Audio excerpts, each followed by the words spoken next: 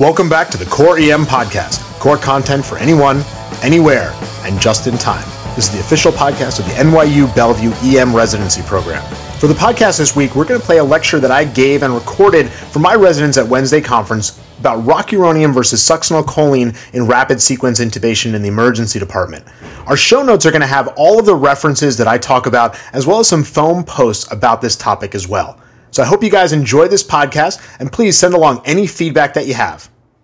Should we just be using rocuronium for all tubes? Do I use succinylcholine for anybody? And as a lot of the faculty and probably senior residents know, I think it was about 2.5 years ago, 3 years ago, succinylcholine was on shortage, and everyone sort of panicked, and they're like, we don't have succinylcholine, but we have a perfectly adequate substitute that's actually a better drug than rocuronium. So just a quick 10 minutes on why I think rocuronium is a superior drug for intubation. So the goals of what I want to talk about is simple. Our job when we see a patient who we determine needs an airway is to secure the airway. That's it. That's our job in that particular scenario. And everything that we do has to feed towards that. So when we think about succinylcholine versus rocuronium, the questions have to be, what's going to make it easier for me to secure this tube? And whether that's a tube or another device or a surgical airway, that's the question, securing that airway. So why is it that we love succinylcholine? I actually don't love succinylcholine, but we as a group of emergency physicians love succinylcholine. I'm not sure. I think a lot of this is actually historical. There was a time when the only options that we had for intubation were succinylcholine and etomidate. That was it. If you wanted to intubate someone, it was no longer maybe I should use ketamine. Maybe I want to use rocuronium.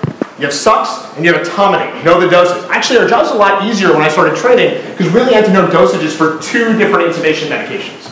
We had to know the sucks dose, we had to know the etomidate dose. That was it. Now you guys have all these options and you got to actually know all of those options. So I think a lot of why we love sucks was this, but there were some other reasons as well. Succinylcholine's fast on. I don't think anyone's going to disagree, and I'm not going to tell you that that's wrong, because it's true. Succinylcholine works really, really super fast. But, rocuronium actually works pretty fast too. So if you give the high-dose rocuronium, and I think I discussed this with Stephen last week when we did an intubation, the idea of, the dose of rocuronium is 0.8 to 1.2 mg per kg. No, it's not. It's 1.5 milligrams per kilogram. Why? Because you try and multiply 0.8 times the person's weight when you are in the act of having to resuscitate somebody. See how that works for you. I have on occasion added 5 plus 7 and gotten 14. And then done it again and gotten 14 again. And again, it's 12. I know there's some questions from, you guys are kind of like Mike's 14 sounds right. You can't do math when you're stressed. That is one of the first things that leaves our brain. 1.5 times 70 times 80, it's a really easy math to do. You want to make it even easier? Just do 2. Because you know why? There's no such thing as over-paralysis. It doesn't exist. Now, for the attendings in the room, has anyone under-paralyzed someone? I've under-paralyzed someone. It sucks, and that's not a witty remark at all. So there's this article. This is best bets this is either from the BMJ or the Emergency Medicine Journal, which is part of BMJ. They look at all the literature, and they basically say that if you give high-dose rocuronium, there is no difference in time to onset between that and succinylcholine. Maybe 5 seconds. It's not relevant. Okay, why else do we love succinylcholine? Well, this is from the NEUR registry, and when the NEUR registry was initially put together, the ratio of sucks to rock was 90 to 8. So if you took 100 intubations, 90 of them were intubated with succinylcholine, 8 were intubated with rock. You're like, wait, what about the other 2? Some of those were awake, some of them got vecuronium, or maybe cisatracurium, other drugs that we don't use anymore. Now it's more like 60-40. So emergency medicine docs have sort of started to move more towards rocuronium naturally. This is really the big take-home point. Keep it simple. The simpler you keep the intubation, the more likely that it will be successful. And I think rocuronium actually makes this process simpler. So we think about all the things that we do to oxygenate a patient. Right? These are some of the things that we do. Nasal cannula on full blast, non-rebreather on full blast. Maybe we're going to give them BiPAP or CPAP to pre-oxygenate them. We have all this stuff going on. And then we push a paralytic, which we know is going to make them desaturate. So what we'd like to do is to maintain that pre-oxygenated state as long as humanly possible. And actually, the rocuronium is better for that. There are 2 articles looking at this, and these are not in ED populations. These are in anesthesia patients. But the bottom one is actually fairly relevant to us because it's overweight patients. These were obese patients in the operating room. That sort of mimics some of the pathophysiology that we see in the emergency room. These are patients who were sort of set up to have a rapid desaturation. And what they found was that rocuronium bought you more time before they desaturated. 46 seconds more time. That's a lot of time. If you think about airway time, 46 seconds is an eternity. Now, why is that? It's probably the fasciculations that you get from succinylcholine eating up oxygen. Now, I don't know that for sure, but the pathophysiologic mechanism makes sense. So we go back to succinylcholine, and the other thing that people quote as a good reason to use it is because it's fast off. So I got a guy who I intubate, I give him succinylcholine, oh crap, I can't intubate him. Oh, but the medication wore off, and he woke up, and look, he looks great. Why don't we just send him to OBS? I mean, why don't we... Sorry, I had no choice on that one. But fast off is crap. Because remember, the goal that we've set out for ourselves is taking care of the airway. There are very few patients that come into the ED that I'm like, maybe you should be intubated. Not really. Maybe I don't need to intubate. You know what? Let's try. Let's try and intubate. And if it doesn't work, we'll just leave you. You can just take care of yourself. It doesn't happen. Once I've committed to the pathway of taking care of the airway, I have to take care of the airway. So if you give them sucks and you can't intubate them, now you have to find the second route of intubation. Now, whether that is you're going to bounce it up to the fourth year, you're going to bounce it up to the attending, you're going to call anesthesia, or you're going to cut the neck, you're going to put it out, whatever it is, I still need the patient paralyzed. So this time to offset doesn't really make any sense because we're not going to wake patients up. We're not anesthesia. We don't get to say, oh, I forgot my erasure CD today. Why don't we just cancel the case and we'll move it to tomorrow? This doesn't happen. Right? Anesthesia gets to do that. You guys may or may not have seen this in the OR, but they bring in someone, they start the process, they look and they're like, oh, this guy's anatomy is really messed up. Let's wake him up, let's take him out, let me think about how to do this and we'll bring him back tomorrow. And they should do that. That's exactly what they should be doing. But we don't have that option. Our patients don't get to say, I'll have my AAA tomorrow. Why don't you go ahead and intubate me next week? So we don't get that option. We need to secure the airway. That is our goal once we've determined that the airway needs to be secure. We have to secure it. Now, most intubations are easy, and in an easy intubation, I don't really care what you give them. You give them succinylcholine, easy intubation, no problem. You give them rocuronium, easy intubation, no problem. But we know that it's hard to predict difficult airways. I can predict this is a difficult airway. Yeah, I know that's a difficult airway. Big tongue, short neck, morbidly obese, right? We know that. I don't even know where to put the pulse ox. We know this is difficult too, but most of our intubations that end up being difficult, if you ask somebody that's really honest, I didn't think it was going to be difficult going in. If we thought it was going to be difficult going in, we probably would have had more backup. It probably wouldn't have ended up as much of an issue. So most of the time, we can't predict this. And eventually, this is where we get with difficult intubations, right? Or challenging intubations. The end of all of this is a cric. Who wants their patient to be unparalyzed and moving while you're trying to cric them? Oh, no one's raising their hand. Nobody wants that. Right? And there are not case reports, because no one would write this up, but I have talked to people, I have anecdotes of, yeah, game sucks, I couldn't intubate him, I went to cut the neck, and he grabbed my hand while I was doing that, and I thought that was a bad idea. So what happens is you give them succinylcholine, you can't intubate them, they're not amenable to LMA, whatever the issue is, you decide that you need to cric that person, now someone's got to go and scramble for a second dose of succinylcholine, or a dose of rocuronium. And we know these are high-stress situations. So now I'm sending one of my nurses away to go get another medication that I got to wait for, and then I got to push it, and then I got to make sure that it works. With rocuronium, I get 45 minutes. 45 minutes that they're paralyzed for. Yeah, they're paralyzed for 45 minutes. So if I can't put the tube in and I need to cut the neck, I can cut the neck. And I don't have to worry about getting another dose. It's all about keeping things simple. So caution. Are there places where we have to be wary about using succinylcholine?